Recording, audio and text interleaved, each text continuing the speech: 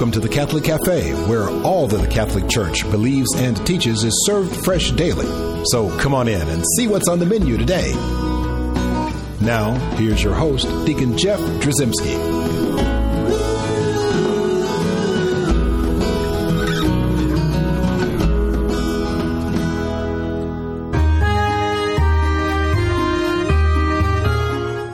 Greetings and welcome to the luxurious corner booth of the French Catholic Cafe. I am Deacon Jeff, sitting here talking to wonderful pilgrims making their way to Lourdes, France, and we're in the middle of our pilgrimage and such a blessed time that we're having here. And it's amazing who we meet, and I love to also, when I've come multiple times, to welcome guests that we've had here in the French Catholic Cafe before, and we have Father Andrew Fisher with us today. Father Andrew, welcome. I'm so glad you're here. Deacon Jeff, thank you. Great to see you and to be back on the Catholic Cafe. That's exactly right. Well, Father Andrew Fisher is the pastor of St. Ambrose, a lovely little parish in Annandale, Virginia. That's right. Annandale, VA, part of the Diocese of Arlington there. Yep, beautiful Diocese of Arlington, Virginia. Wonderful. So, here we are, Father Andrew. We come here. Do you like Father Andrew or Father Fisher? Either one. Or I call you Your Holiness. Would that be appropriate? Stick for Father Andrew today. That'd be great. So, we come here to Lourdes, and one of the beautiful things about Lourdes is not only do people come here for maybe for healing, but essentially just the grace that's here that would take place here. But really, essentially, we're called here by Mary. That's right. It's a very holy and special place. Because Mary came to visit. Our mother, the Church's mother, the Mother of God, Mother of Jesus, came to be here and revealed herself, appeared before little Saint Bernadette. That's right. Right, humble little girl, and so it's a place of pilgrimage. And also, I guess, as we stop and think when we're talking about pilgrimage and what we're doing here, especially in Lourdes, we remind ourselves as Catholics that sometimes some of the concepts in Catholicism might be a little difficult for some to grasp who are not Catholic, but even for Catholics to kind of fully understand why we do what we do and how we do and really what a gift we have in our Catholic faith, right? And so I think that maybe this would be a good opportunity for us to talk about she who called us here, right? To talk about Mary, our mother, and really just the devotions that many Catholics have to Mary, and just really talk about that from that perspective. Does that sound like a reasonable thing to do?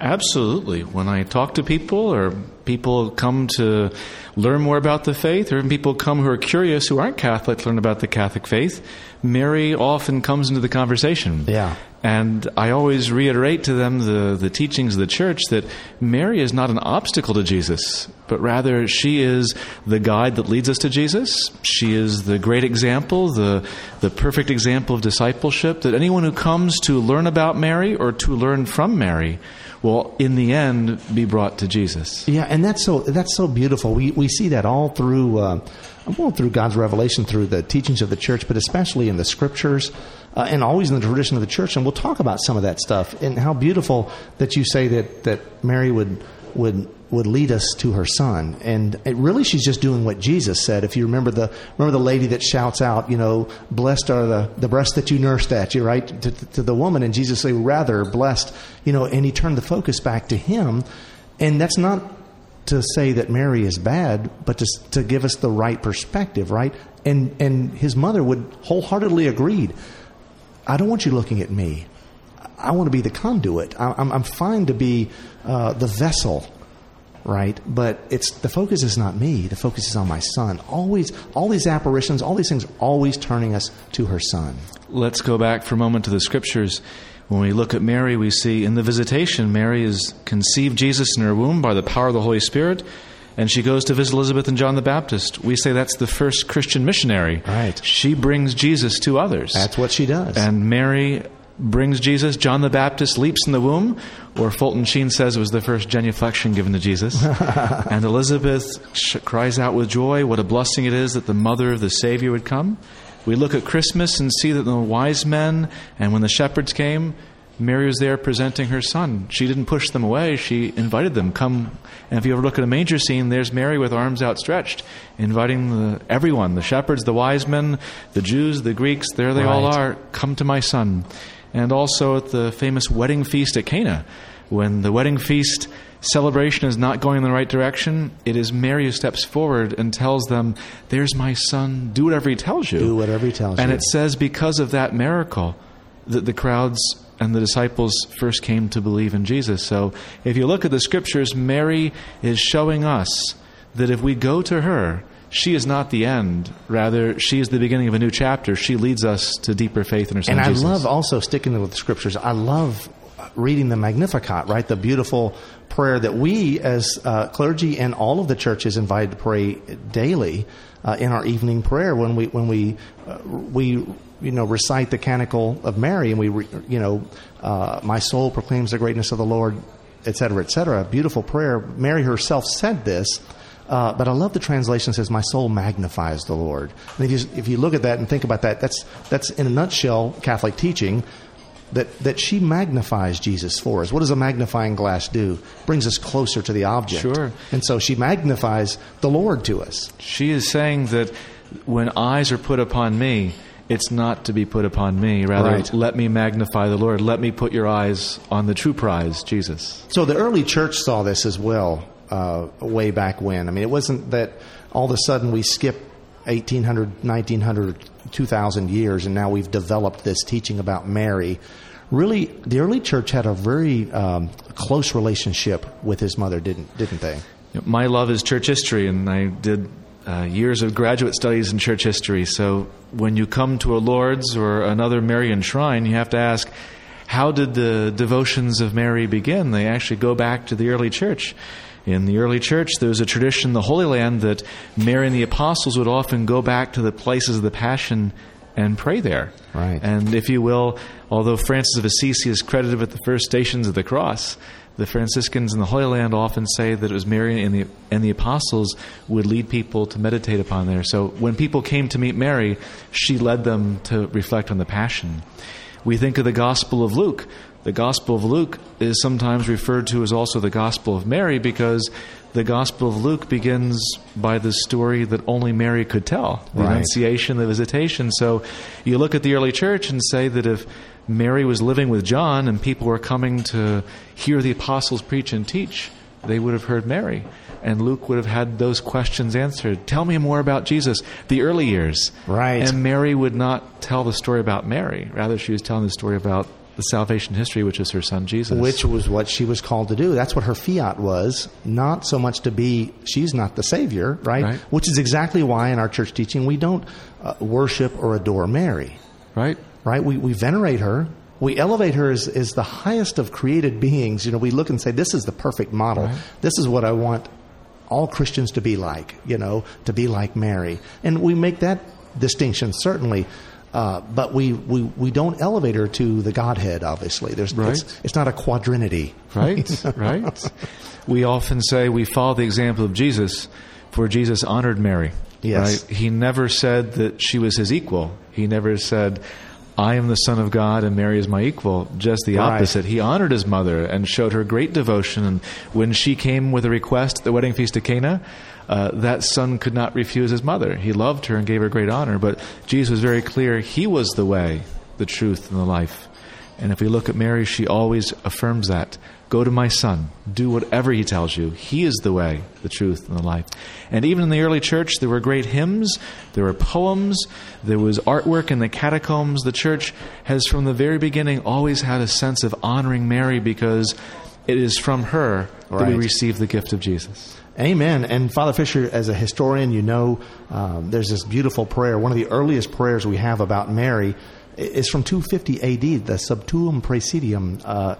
We fly to thy patronage, O Holy Mother of God. So right off the bat, by the way, people who complain about, you Catholics, Mother of God, where'd you get that from? It's like, well, we just kind of got it from our tradition, which essentially came from God, right? So we fly to thy patronage, O Holy Mother of God. Despise not our petitions in our necessities, but deliver us always from all dangers, O glorious and blessed Virgin. Amen. So you read in that and you realize, well, so Mary has a lot of import to our salvation. It's not that we fly to her patronage, right? We're looking for her intercession. And so even the early church understood this. we want to go to Jesus' mama. Right? If you wanted to get the ear of the child, right, you go to mom and say, hey, look, I need to talk to you about your son. Right? And that's, something's going to happen there because the son's not going to refuse his mother. And even the earliest councils of the church, several of them, were all questions that came up in terms of the Greek understanding of the divinity and humanity of Jesus. And that always brought the issue of Marian. Right. Because if you want to understand that Jesus was true God and true man without losing humanity or divinity, right, you have to understand the humanity of Mary and the humanity that she gave to God. So therefore she could be afforded the title Mother of God because she was the mother of Jesus. There was never a moment where Jesus was quasi-human. He was always fully God and fully human. And that came from having an earthly mother. Oh, and that's so beautiful. And it's so important for us to understand all of those things. And again, when we do the creed at Mass on Sundays and holy days, we know that was written or started back at the Council of Nicaea in 325 AD. And you realize why there's just a little bit about God the Father and just a little bit about God the Son, of the Holy Spirit. But there's this long section about Jesus. Who is Jesus? And right in the middle, we talk about the incarnation. We talk about Mary. And it's well, she had a very important part to play. So it really is fitting that we would recognize that and see not only her importance in the incarnation, but as an example, as a living example for all Christians in her life. She was what we call the first disciple. Yeah. The moment the angel Gabriel gave the message, she said yes. And she was at all times the perfect disciple. She was there holding our Lord in her arms. She was there listening to him preach. She was there at the foot of the cross. She was there to celebrate the resurrection. The perfect disciple, always there with her eyes and attention on Jesus. And one of my favorite quotes from St. Augustine, and it's on the chapel in the lower level of the National Shrine of the Immaculate Conception in Washington, D.C., etched in the wall. But St. Augustine said, before Mary conceived Jesus in the womb, she conceived him in the heart. That the moment that God, through the angel Gabriel, said, the hour has come for salvation, will you say yes and be the mother of the Savior? She said yes. Fiat. Even before she saw Jesus, even before she was the proud mother holding her child, the moment that God, through an angel, said, the Messiah is to come, she said yes. She conceived Jesus first in the heart and then in the womb. That's beautiful. Now we have much more to talk about, the devotion to Mary. We're going to talk more about that in a second. We're going to take a break. Before we do that, I want to remind folks at home, we've got a great website, thecatholiccafe.com. Also, I would love to hear from you. Send me an email to Deacon Jeff at thecatholiccafe.com. And with that, we'll be right back. I'm Bess Drzymski, and this is another great moment in church history.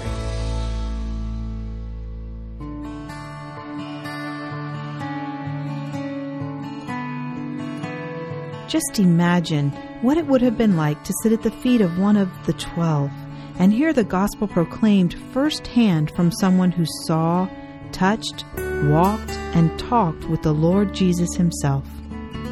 This is just what St. Polycarp did as a student of St. John, the last of the beloved apostles to die. St. Polycarp was Bishop of Smyrna and a very holy man. As a member of the second generation of church leaders, he faced many new challenges even the original 12 apostles did not face. There were many early heresies, challenges to the truth of Christ and the authority of the church. But above all, St. Polycarp was a man of God, and he faced these challenges head-on his entire life. He was a beacon of truth for the early church. The heretic Marian, who taught error about the nature, existence, and relationship of good and evil, matter and spirit, challenged St. Polycarp, demanding he recognize his heretical sect. "Recognize us, Polycarp," he demanded. St. Polycarp responded, "I recognize you, yes. I recognize the son of Satan." St. Polycarp was to give his life in service to the church, just as his Lord and Savior, Jesus Christ. A very early document, the Martyrdom of Polycarp, tells the heroic story of his death. When in his 80s, St. Polycarp was arrested. He was offered the opportunity to save his own life if he would simply swear his allegiance to Caesar. To this request, St. Polycarp answered, "If you imagine that I will swear by Caesar, you do not know who I am. Let me tell you plainly, I am a Christian. It was ordered that St. Polycarp be burned at the stake. As the fire was lit, witnesses heard a long and beautiful prayer uttered from the mouth of the saint. In part, they heard, Lord God Almighty, I bless you for having made me worthy of this day and this hour. I bless you because I may have a part, along with the martyrs, in the chalice of your Christ. As St. Polycarp said amen, his captors stoked the fire. But it is reported that the fire did not burn him. It miraculously formed an arch around him, causing him to resemble what the martyrdom document says was gold and silver glowing in a furnace. They finally had to stab him to death. St. Polycarp's feast day is February 23rd. I'm Bess Drzymski, and this is another great moment in church history.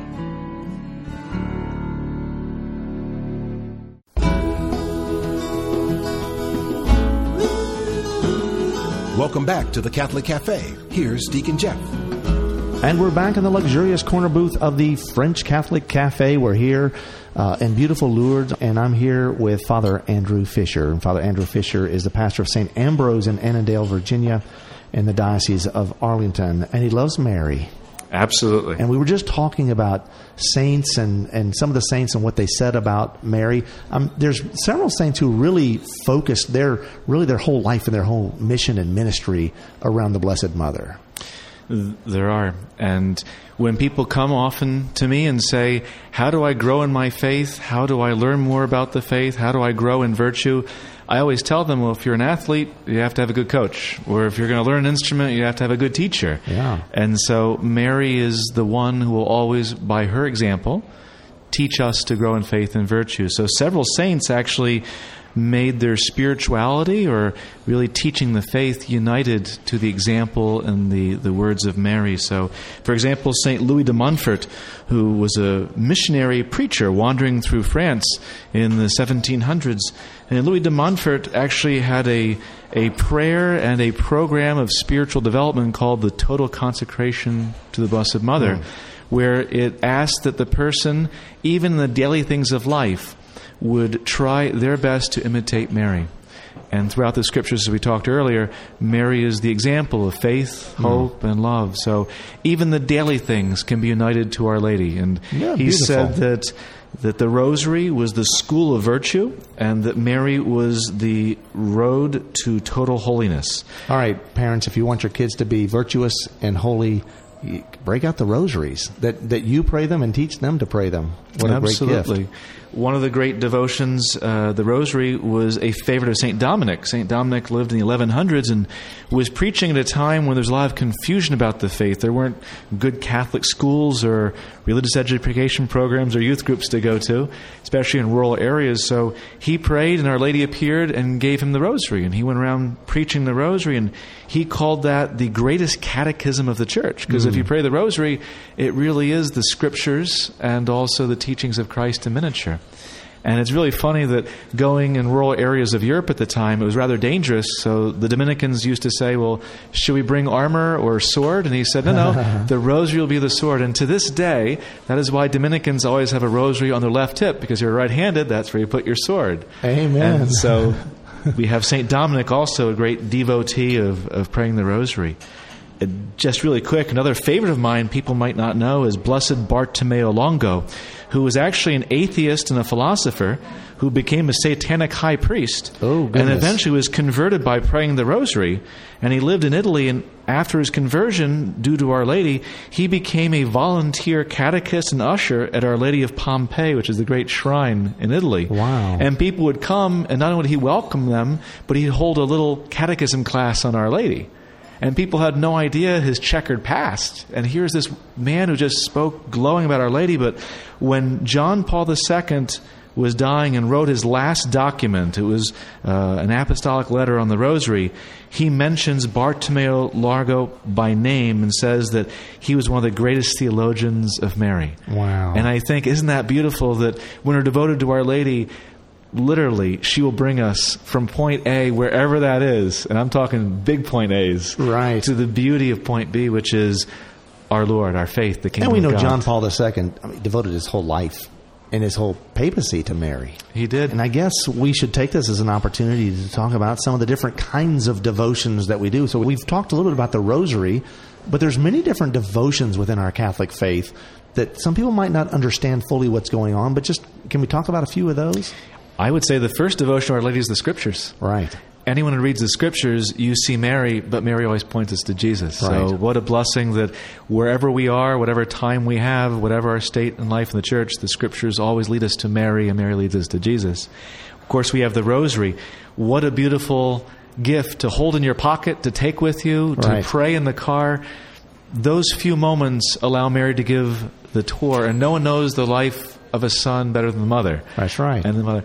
Just as a quick story, I grew up just outside Washington, D.C., and one of the obligatory field trips for every school kid was to go to the Air and Space Museum, the Smithsonian. Right. And we'd always go and have a very nice tour guide, but one day we didn't know it.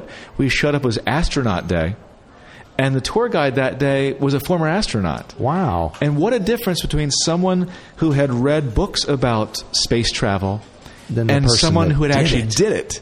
And I always say that's Mary leading us in the Rosary. Mary is not a theologian, nor is she a scholar. Right. She lived it. She was that woman given a unique and singular role in salvation history who never grows tired of retelling the story to us through the Rosary. So the Rosary is Amen. great. That's really cool. Very good. We talk about a novena, 9 days of prayer, because when our Lord ascended back into heaven, Scripture tells us for 9 days from the Ascension to Pentecost, Mary and the apostles prayed for that request for the Holy Spirit. And so sometimes we have different novenas or prayers to the Blessed Mother, or sometimes under specific titles honoring the Blessed Mother, but always it's the imitation of Mary and the apostles, which was the church, in prayer together. So Mary leads the church continuously in prayer for special needs. Another beautiful devotion. What about things like we see people wearing these little cloth squares around their neck, little brown and green, and sometimes other colors like that. But then also there'll be like little medals. Sure. I've heard of one called the miraculous medal. The miraculous we medal. hear that all the time, right? And I'm sure some people are wondering what those things might be about. Well, the miraculous medal takes us back to Paris, to a convent, the Daughters of Charity, at the Rue des Bacs, when Our Lady appeared to St. Catherine Labouré and said that she wanted her to spread devotion to Mary's maternal love, to answer special needs, even the greatest of needs. And Catherine Labouré remembered the image of Mary as she appeared, and rather than having it painted, it was put onto a piece of metal, and that was how it was made. And so many prayers were answered, it simply became known as the miraculous medal. And there's a famous novena that a lot of parishes do, the novena to the Lady of the Miraculous Medal, reminding us that Mary specifically said, don't hesitate even with big needs. I am your mother. Come to me, because whatever need you give to me, I go to my son and he will do it. Amen. And then lastly, I think you mentioned the piece of cloth, the scapular, and that's an apparition or a visit of Our Lady to St. Simon Stock, who was the head of the Carmelites in England at a time when the Carmelites were being persecuted in certain areas of the Holy Land during the Crusades and after. And she said, I want you to know that I put my special mantle, my cloak, around the Carmelites, and anyone who shares in their work. So that small piece of brown is actually symbolically a piece of their habit, their brown cloth habit, over the front and the back, just like a friar or a monk would wear over the front and back.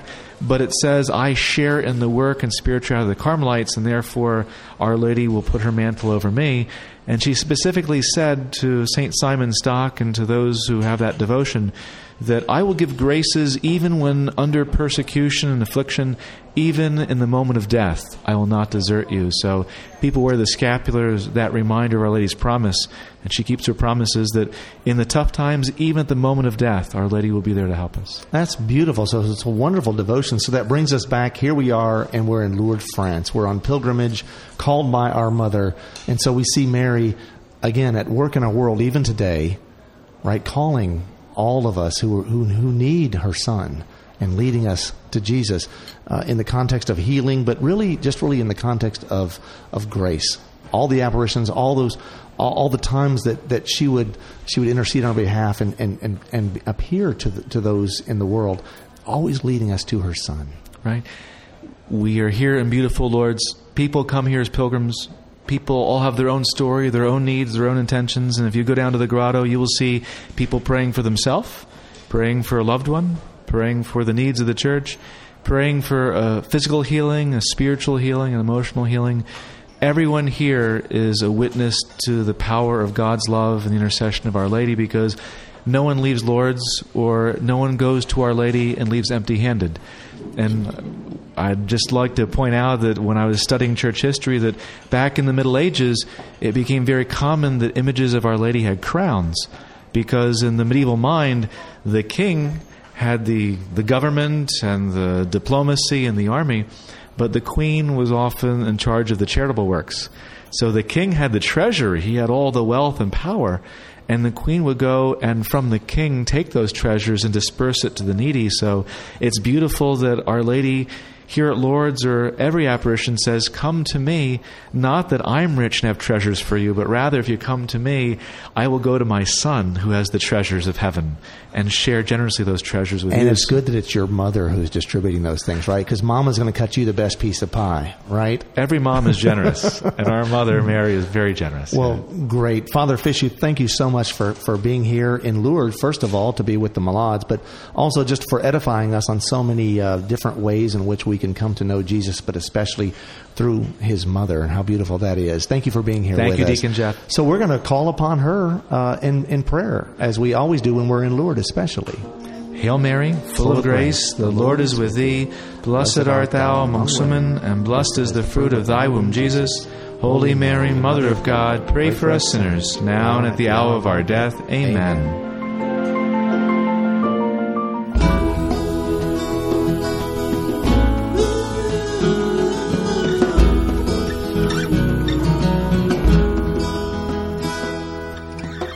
Thanks for listening to The Catholic Cafe. For more information, visit us on the web at thecatholiccafe.com. You'll find many links to Catholic resources on the web. You can also listen to previous shows online, download MP3s, or take advantage of our podcast feature. If you'd like to contact Deacon Jeff, send an email to deaconjeff@thecatholiccafe.com.